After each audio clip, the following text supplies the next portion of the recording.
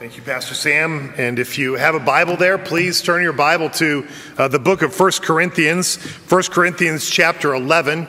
If you don't have a Bible, you can probably download one on your phone, or we do have Bibles available out in the foyer. We'd love for you to have a Bible, and we'd love for you to be able to follow along with us. We've been doing, over this last year, been doing a study on 1 Corinthians, and that's had most of our Sunday mornings, but because my wife had a baby, we introduced a baby into our family, and then Missions Month, it's been quite a few weeks since we've gone back into 1 Corinthians. And as you read the passage we're going to look at today, you might think, well, why'd you start up with that one? And you'll know what I'm talking about here in just a minute. But God brings us to challenging verses to work to apply them in our lives. And it's good because sometimes we come up with things, and it helps us to wrestle through things that we maybe don't understand or wonder how they fit in, and then to find ways that they might.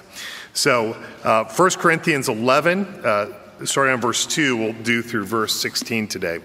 So would you please stand for the reading of God's word? 1 Corinthians chapter 11, verse 2. Now I commend you because you remember me in everything and maintain the traditions even as I delivered them to you. But I want you to understand that the head of every man is Christ, the head of a wife is her husband, and the head of Christ is God. Every man who prays or prophesies with his head covered dishonors his head, but every wife who prays or prophesies with her head uncovered dishonors her head, since it is the same as if her head were shaven. For if a wife will not cover her head, then she should cut her hair short. But since it is a disgrace for a wife to cut off her hair or shave her head, let her cover her head. For a man ought not to cover his head, since he is the image and glory of God, but woman is the glory of man. For man was not made from woman, but woman from man. Neither was man created for woman, but woman for man. That is why a wife ought to have a symbol of authority on her head because of the angels. Nevertheless, in the Lord, woman is not independent of man, nor man of woman. For as woman was made from man, so man is now born of woman. And all things are from God. Judge for yourselves. Is it proper for a wife to pray to God with her head uncovered? Does not nature itself teach you that if a man wears long hair, it is a disgrace for him? But if a woman has long hair, it is her glory. For her hair is given to her for a covering. If anyone is inclined to be contentious, we have no such practice, nor do the churches of God. This is the word of God. May he add his blessing to the reading of it. You may be seated. And would you pray with me? Heavenly Father, as we come to this passage or other challenging passages of Scripture, we just pray that you would give us just clarity in my words, that what I say would be clear and true. Father, that you would give clarity to our minds and to be able to discern what this says to us, but Father, more importantly, what continues on inside of our lives. Thank you for challenging passages. Thank you for things that we can learn from your scripture. Thank you, God, that as we look and study, Father, we have so many places to grow. And so, Father, help us by the aid of your Holy Spirit today. In Jesus' name, amen. Well, if you think about it, our culture tells us that one of the most important commodities that exists is your attention. Is your attention. I mean, just think how much will be spent on a 30-second commercial. Why? Just to get your attention, right? There are people that are called social media influencers, and their goal is to put something on the internet that will grab your attention, and so grab it attention maybe week to week or day to day, that you, by paying attention to them, will earn them a living and earn them money from the flamboyant or different things that they say. In today's world, your attention is a valuable commodity that people want. It's certainly true as well as our families, right? Our families value that attention as well. That's why we turn off our TVs or set aside our phones or go out on a date night or go on a vacation or just spend time talking around the dinner table. You know, that valuable attention that we give to one another is so precious for our relationships. And so, the question we have when it comes to our attention is to be sure we're putting it in the right place, isn't it? Put it in the right place. As we come here for worship, it's about our attention. We're setting aside an hour of time, or more than that, to put our attention on God, to put our attention on Jesus, to put our attention on things that are going to last, things that are eternal. That is a part of our worship together. Now, sadly, even as Christians, we can become self-focused and lose, that attention that we're called to give to God.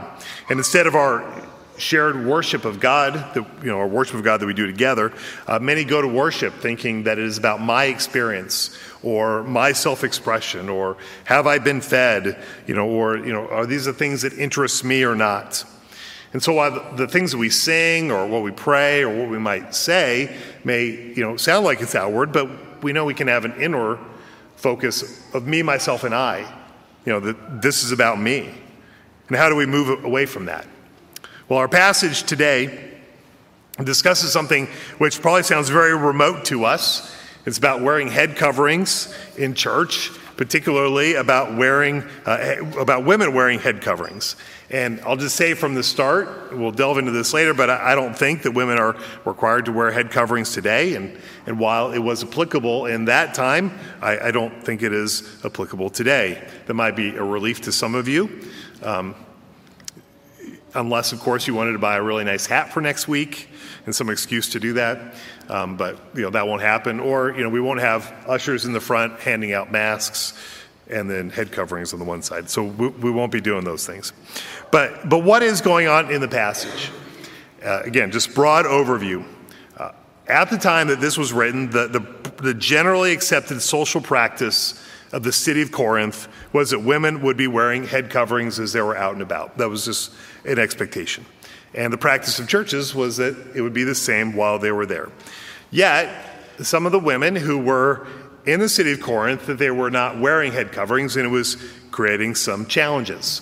Because remember, this is a letter. 1 Corinthians is a letter. It wasn't written as a book. It was written as a letter from the Apostle Paul to this church that's in Corinth, and he's addressing problems inside of the church. I personally wonder if he personally liked dealing with this problem or not. Whenever it comes to clothing or these things, I don't like touching those things.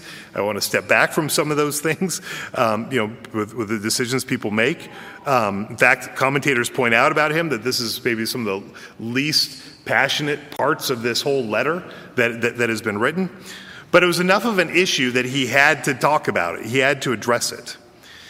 Now, as we look at it today, the question we always have is, how do we take a passage like this and apply this in our world? And passages like this, bring up that question. We believe the Scripture is infallible. We believe that it is inerrant. We believe that it is given to us from God, God as its author, and as He's given it to us, as the authors wrote, guided by the Holy Spirit, it is useful to the church, is binding to the church for all of time. Now, what the work of understanding the Bible and preaching the Bible and teaching the Bible is to understand those timeless principles and apply them to us, even as we know some of the cultural things which were right then at that time might not be timeless, might go away.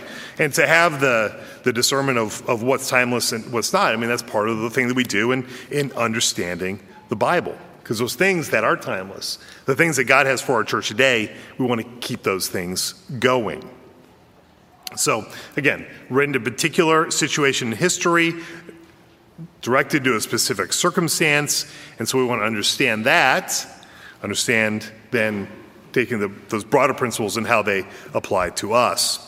And so, I'll work today through some of the reasons why I don't think it is, the head coverings part is transferable today. But the thing is, I hope you pay attention to the things that are.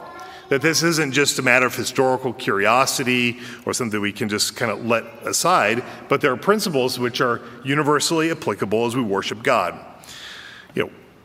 At core of this is that Christian worship is focused on communion with God, and it's a focus on communion together with God. And so there's a relationship with God which happens as a relationship together. And we're going to honor that as we as we honor that community part as we seek the Lord together. You know, the world says that we should differentiate ourselves, and it says we differentiate ourselves maybe by our style, or maybe by our quirkiness, or maybe by our intelligence. Show your individuality. But, the Bible shows that as Christians, our differentiation is different. What is that separates Christians? It ought to be our love, our faith, our worship, our good deeds. We don't differentiate ourselves by what we wear, by outlandish personalities. No, we're different in our character. We're different in the way that we love, and however that personality works its way out. So here's the thing, that God gives us a simple model of faithfulness. And there are many times that we'll work within the social patterns around us just for the simplicity of it, of just simple faithfulness. But there are times that we buck the system, but if we do, it'd be because it's against the gospel. And God calls us to work within our social pattern for our witness, for our unity, for our order, for His glory. And even when we are going to do something different, the call is not to self-expression, but it's a call to humble obedience to God.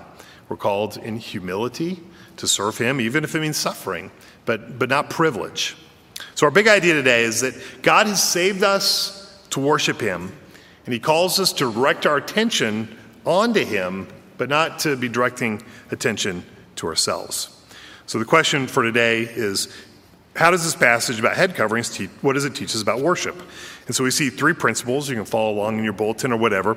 But the first principle I want to draw out is in verses 2 through 10, which is the principle of glory. The principle of glory. And so you can look at these verses, and if you do a quick scan of it, you'll see that the words glory and honor and authority are repeated words that are in there. To glory something, glorify something, is to show its weightiness, or to honor something is to show respect to something because of its place.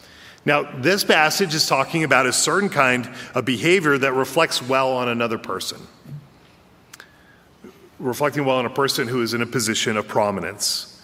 Because when we glorify someone or glory them or honor them, we shine a light on those good qualities, especially when it comes to a person in place of authority. We let those good qualities come out. We shine a light on them to show them how good they are. And so to understand glory rightly, we have to come back to how we were even created. Going back to Genesis 1:27, where the Bible says that God created man and woman in His own image, created mankind in His own image. And to be created in God's image means to reflect back to God His glory, and to reflect out to the world His glory, His wonder. And so that's the very purpose we're created, to shine forth His glory back to Him, and then to one another, and to all of the created world. And as we take dominion of the world, it's because His glory and His goodness, His mercy is demonstrated. So, we see it around us. Honor works, in various places. Honor can work in the marketplace, in the workplace, for example, when we honor our employer by shining a light on the quality of our service or our product that we're doing. It comes up in marriage, because glory and honor have a place in that relationship. And you can look at verse 7, how a wife has an important job of helping her husband in the worship of God. As an image bearer, she glorifies God in what she does, but her particular calling is to shine the good character of a godly husband. So let's work this out a little bit, this glory, the principle of glory here. Starting in verse 3, you'll see that the Apostle Paul speaks about the head of every man, the head of a wife, and the head of Christ. Each of those cases, the word head is a metaphor. Like the head of an organization. It's kind of a metaphorical statement. Now, in this case, the head, commentators point out, doesn't refer to a place of importance as in the most important part of an organization, or even the source, like headwaters or the source of a river or something like that, the head of a river. But head refers to the person on the top, or the person in front. It speaks to the person who's in the prominent or foremost position there. And so we see that this head, that's this person of prominence who's there with respect to each one. And then if you work down at verses 4 through 10, he then moves to this metaphorical head, to the literal head, like the head that's on our neck. And the point that he makes is this, is that for this church, the things that they do with their literal head represented or said something about their metaphorical head. What they did with the head on their body would dishonor or honor the person of prominence inside their lives. And so in verse 3, again, going back to there, we see three categories of headship given. The head of every man is Christ, the head of every wife is her husband, and the head of Jesus Christ is God, his Father. And so our job, we see it's given out broadly, is to play our part for the good representation of our head. That's what we call a glory principle. It's something that we're all responsible for. Every one of us is under some kind of authority, and we have a responsibility to make that authority to look good. Now, it's clear from the focus of the passage, though, is that it's mostly about women in the Corinthian church wearing head coverings in response to the headship of their husbands. You can see that especially in verses 7 through 10. It's helpful to see where this comes from. It comes from creation itself. We could turn back to Genesis chapter 2, verse 18, where we see God says it is not good for the man to be alone. And then he says he will provide a helper for him. And if we jump down to Genesis 2, 21 through 22, from that decision, he creates Eve to be Adam's helper. You see, Adam was put in a garden. It wasn't God's design that Adam would do that by himself, but God designed that he would do it with a partner. The work would be done together. And then that's why God brought Eve alongside Adam to help him to accomplish God's goals, God's purposes for that garden. And so Eve would honor Adam as she continued to help him in his work in the garden. And as Adam was successful in that work, she would also be successful and profit along with him in that work. And that becomes a model for marriage then, the one the Scripture gives, with the husband as the head and the wife as a helper. And so while the practical expression of this might change from generation to generation or culture to culture, the principle of male headship under the call of God, that remains to this day. We're not just talking about the way it should be, although it should be that way, but it really is the way that it is. That's the design of God. And the question that we have is, what will we do with the design of God? If we honor and respect it, we'll do well. But if we forget the design of God, there's difficulties that we face in forgetting that design. Now, for the Corinthians, this showed up as to whether a woman would be a spiritual help to their husband in wearing a head covering in the church. That whether they did that or not would say something about their husband's their relationship and his own devotion to Christ in a lot of ways.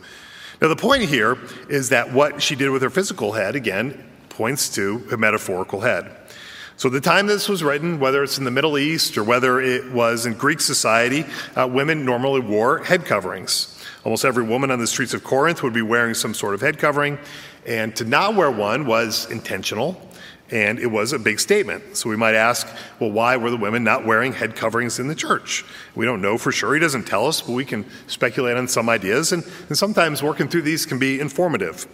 But here's some possible reasons. One of them is the informal setting of the church. Remember, at this time, most of the churches, they didn't meet in buildings like this. They met in homes, personal homes. And, if you know what it means to be in a personal home, there's definitely a family, informal feeling to being there.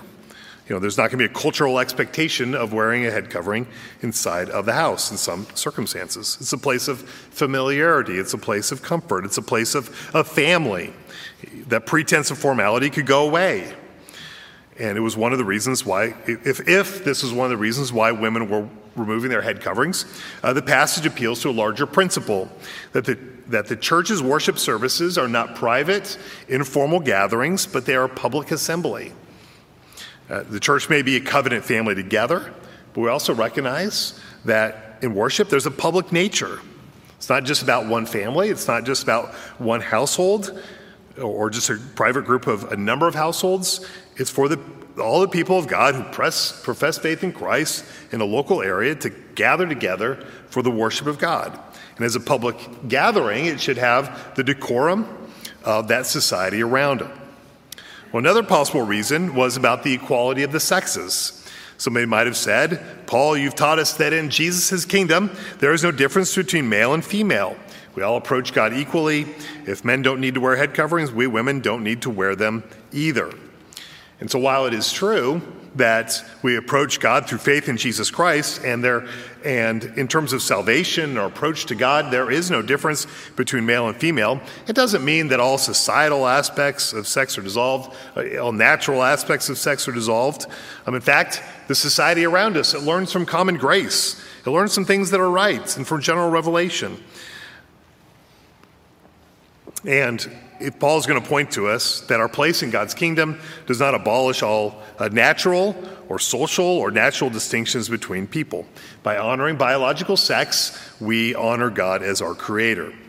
Thirdly, it could be that they were just defiant, basically saying, we're free in Christ. It's unspiritual to wear one. We will not wear one. And if that is the case, Paul's words here remind them that worship is not about them, but it's about the Lord, and it's about others, and there's no place for that defiant attitude within the body of Jesus Christ. And so as part of this whole discussion, in verse 4, the Apostle Paul, he talks about men in head covering. So, what is that about? He says that they should not pray or prophesy with their head covering. Now, when I understand this praying or prophesying, he's talking in general ways about the normal ministry of the church. Whether it's people who are up there speaking or giving testimony, or even those who are praying seated silently inside of their chairs. But in order to understand this men and their head covering, it's helpful to know something else about the Greek religious system. At that day, what the pagans would do when they'd offer their prayers and even sacrifices to God, they would actually pull a part of their robes up over their head, and then that would be part of their sacrifice, be part of their prayer. It was a specific phrase that was used to describe what some of the pagan people did. So this head covering would come over there as he offered this prayer and this sacrifice to God. And so when Paul says that a man who prophesies with his head covered dishonors his head, he's saying that head coverings would be an imitation of these pagan practices. And as our God is not like those pagan deities, he should not be confused with them. That doesn't glorify God, and they weren't allowed to do that. The normal place would be for a man socially to have his head uncovered. Now, for a woman, on the other hand, an uncovered head was a sign of familiarity, or it was a sign of immorality. We see that in verse 5. Again, the worship service was a private gathering. It was a public gathering. The societal norm for women was to wear head coverings in public, and they were not supposed to be that familiar with the men of the congregation to leave their heads uncovered. We may not understand that all today, but they would have understood it then. But there's another social norm that the Apostle Paul points to in the passage, and it's the matter of immorality. During those times, if a wife committed adultery, her husband could have her head shaved as a sign of public dishonor. Another thing, that the prostitutes in the area, they would show their availability by their short hair and uncovered heads. And so this uncovered head would either be a sign of familiarity, like the relationship between a husband and a wife in the home, or of loose morals, if it was done in public. And the church was not a place for either one of those. And so in verse 6, the Apostle Paul goes on to say that if a woman is not going to wear a head covering, she might as well just shave her head. Now, in this case, I think he's like over-exaggerating his case. He's making a case in point. Basically saying that these church women would never shave their head, because of what it insinuated about them. And so why not steer far away from this insinuation?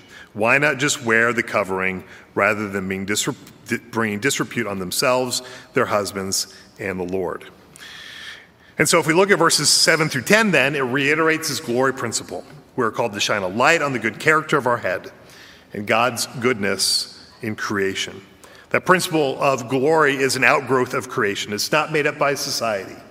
It's not something we made up. It's not about repression. It's not about control, but it's an outgrowth of God's creative plans. So, men should not wear a head covering because it says something false about worship. again based on societal patterns of the day, but because women head coverings were related to marriage or their place in the family, they're a matter of modesty. It was proper for women to wear them in their services. All right, so that's kind of the context of it. Some thinking about it. Well, now, how do we apply this today to ourselves? What are some of those practical things that are there? So here are a few things. I want to draw them out. First of all, I do not believe that the wearing of head coverings, it continues to this day. It's so connected with that first century culture, that culture which he's writing to, that it's I don't see the way that we bring it to today. In fact, wearing them could be strange or even a big distraction from the gospel message.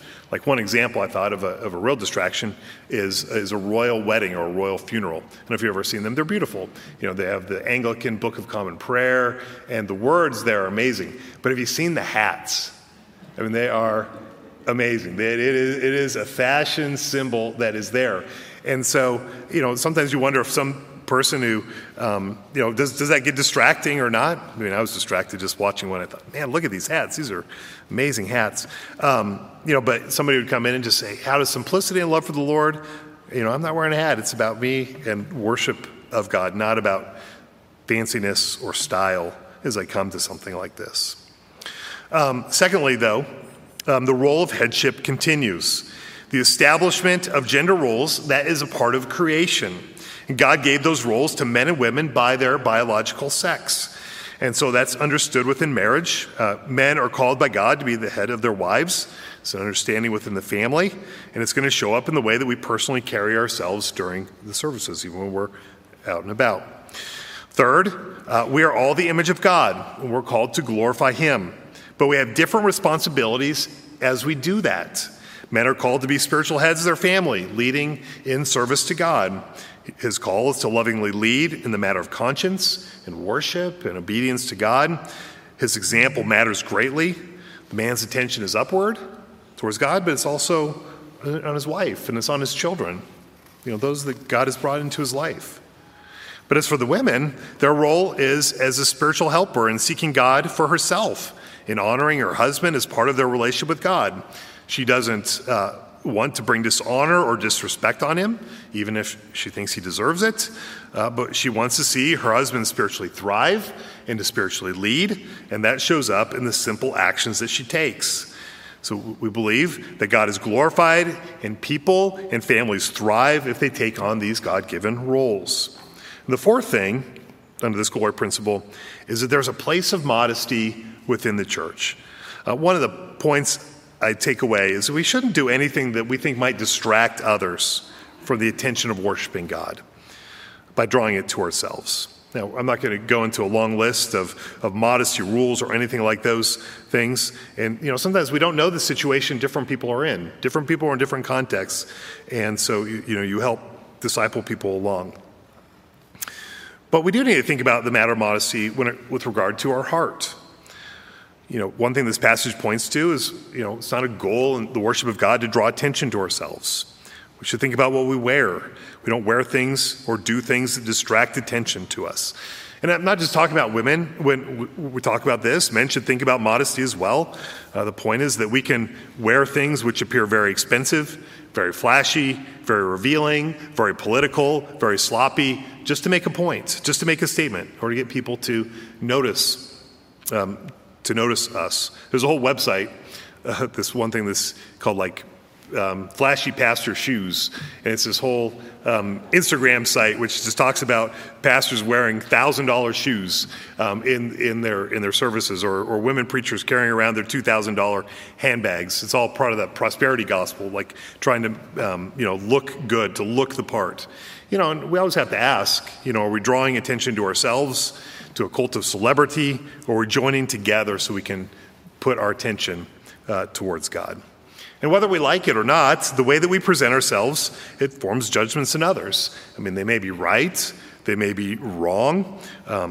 It's all over the place. It's not just the church, it is all over. And the passage we have, a good reminder that the way we present ourselves matters. And he's saying, don't communicate something that you shouldn't. Don't communicate something about yourself that isn't true, about your beliefs. or anything. Let your focus be on the Lord. Let your fellowship be with him. We want to help people in worship, not to distract them. So that's the principle of glory. Let's look at the second thing, the principle of interdependence. These are a little shorter here. But right after talking about men being the glory of God, Paul writes these verses as if to prevent a misunderstanding that would lead to some sort of abuse.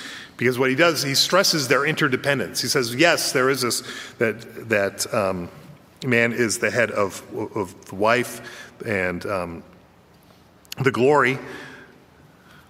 And it's interesting that he puts this here because sometimes women get nervous about verses like this and submission and headship and those things. And you may have seen issues of headship abused. I wonder if he has those same concerns as he writes this.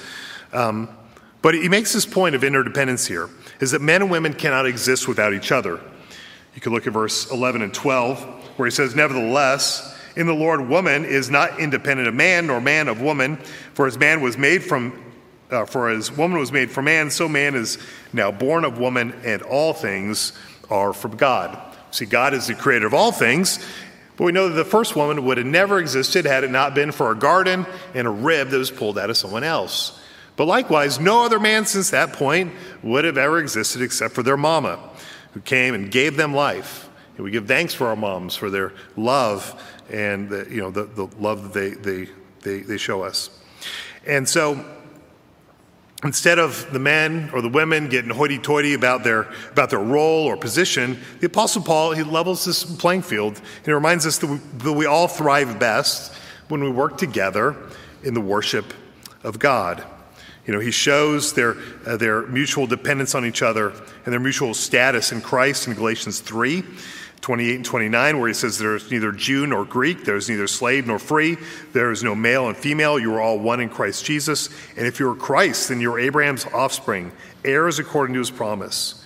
So our roles and our responsibilities, those are not the things that determine our value, but God is the one who determines our values. And the verses really direct us to answer the question of how can we best thrive with each other. Ephesians 5:22 through 27 points us to some of that. Wives submit to their husbands. Husbands love their wives as Christ loved the church. When people live in this mutual relationship, both bringing their gifts, both bringing their calling and responsibility together, that's where people thrive. The idea of headship or the idea of submission are not an excuse to abuse or to control. I mean, if it leads to that, that's a misunderstanding, an error. But headship and submission shows that our existence and our spiritual thriving depends on each one doing his or her part. For men to do well, for husbands to do well, their wives must do well. It's part of the ministry of a husband. There's a huge role in that. When it comes to listening, praying, reading the scriptures, participating in the church, all those things are critical for making that home successful. That's spiritual leadership. And for the wife to do well, her husband also does well. That's why his reputation matters, and she wants him to be respected. I mean, his respect isn't primarily up to her. He shouldn't sin and live in rebellion against God and think that he'll be respected or to do well, but she shouldn't undermine him by herself, even if he's doing wrong. If he's going to do it, let him do it himself. But it doesn't need to be accelerated, because you just never know when people turn and they pull through. By God's grace, many people pull through in that way. We really are dependent on each other. Well, after the principle of interdependence, I think he goes into a principle of nature. We see this in verses 13 through 16. What he's doing at this end is he's really just illustrating what he's already said.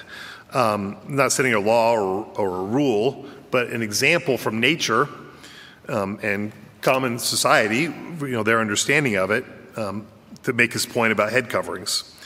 The timeless principle, though, here is that we should honor our God-given biological sex by living consistently with it.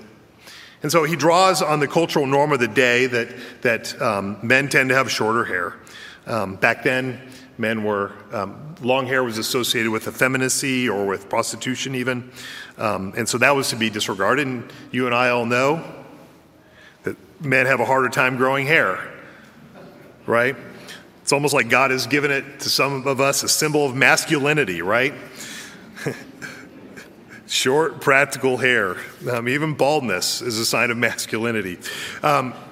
So he also draws, though, on the cultural norm of the time of women having long hair. Women at the time would almost exclusively have longer hair. And what he points to is like that natural head covering for her.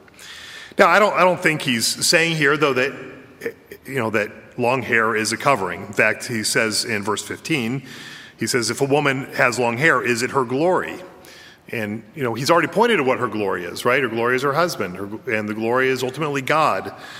Scripture tells us in 1 Peter chapter 3, don't worry about the braiding of hair or your outward appearance, but it's the quiet spirit of a godly person, of a godly woman, which is most attractive in the eyes of God. And we see in 1 Samuel when they're talking about David, and he seems small and unimpressive, and it's said about him that man looks at the outward appearance, but God looks at the heart. Her glory isn't found in her beauty. It isn't found in her youth. Her glory is seen in the loving respect that she gives her husband. It's in the Lord Jesus Christ and the adoration that they give towards her. Her husband has respect as he and his family have a reverent worship towards God. And there's a glory that's given to God in that well-ordered home with a family that's focused on worship, with the hope of generations of faith. Now, the world has a problem with headship, and it shows why we have so many of the breakdowns within our culture. I don't think the Bible forces this idea of headship upon the world. Many may say that, you're forcing this idea on us, but I don't think it's the way. I think this principle of headship is part of creation. It's part of God's design. Again, it's what we do with it or not. And the Bible gives us these instructions on how we use these roles and this place in a loving way, according to God's design. And so when the world wants to throw off God-given ideas of biological sex, it does it to its own hurt, the hurt of families, the hurt of women and children. I mean, it's not to say that people haven't abused those things sometimes and even grossly violated responsibilities they've been given. But it does not help to dismiss God's created order, as that tends to undermine the well-being of others. So we see those three principles, this principle of glory, of interdependence, this principle of nature that are there.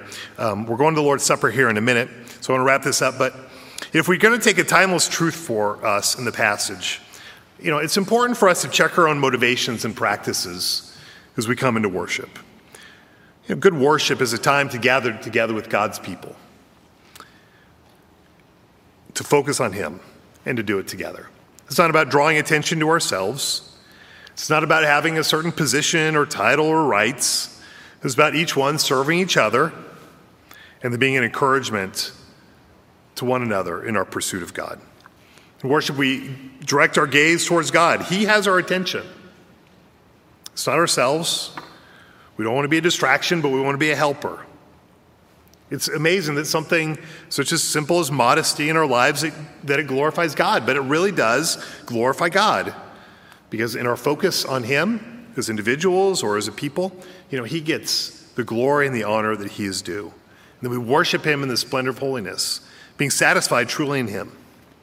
So how do we do that? How do we bounce attention off of ourselves and let it sit with God? And how is it that we submit in these ways?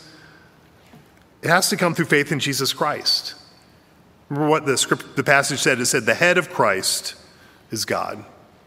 The head of Christ is God.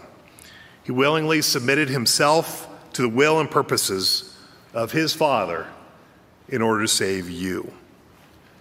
See, that's the way that we are rescued from being attention seekers. So if we're looking for happiness, for the freedoms that we have, or joy and the attention we can get from others, we will be constantly disappointed. But if you look to Jesus Christ by faith, you will be satisfied. If you're trying to get glory in this life, you will find that it is fleeting. But if you direct your glory upward to God, you will bask in His glory for all of eternity. You see, Jesus shows us our value by what He's already done. He died for us on a cross. He was resurrected from the grave. He's at God's right hand, and He is praying for us. And as a result, we can walk in God's will. We can walk in a way that's pleasing to Him. If we kind of summarize our passage, we might do it by saying this. Our message to the world is don't look at me, let's look at Jesus. Look at his grace, look at his love, look at the righteous joy that he brings. Look at his kingdom, look at Jesus. Would you pray with me? Heavenly Father, you are the one who deserves all honor and glory. You are the one who's created all. You are the one who has authority over all things. And Father, you've put us where we are, who we are. This is all part of your plan.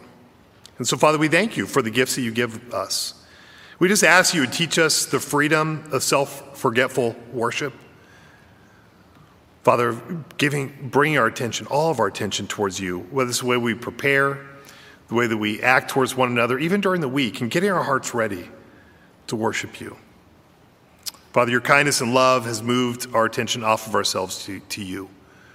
Father, we do pray for marriages that may be struggling today to find hope in the gospel and in applying the gospel to their lives.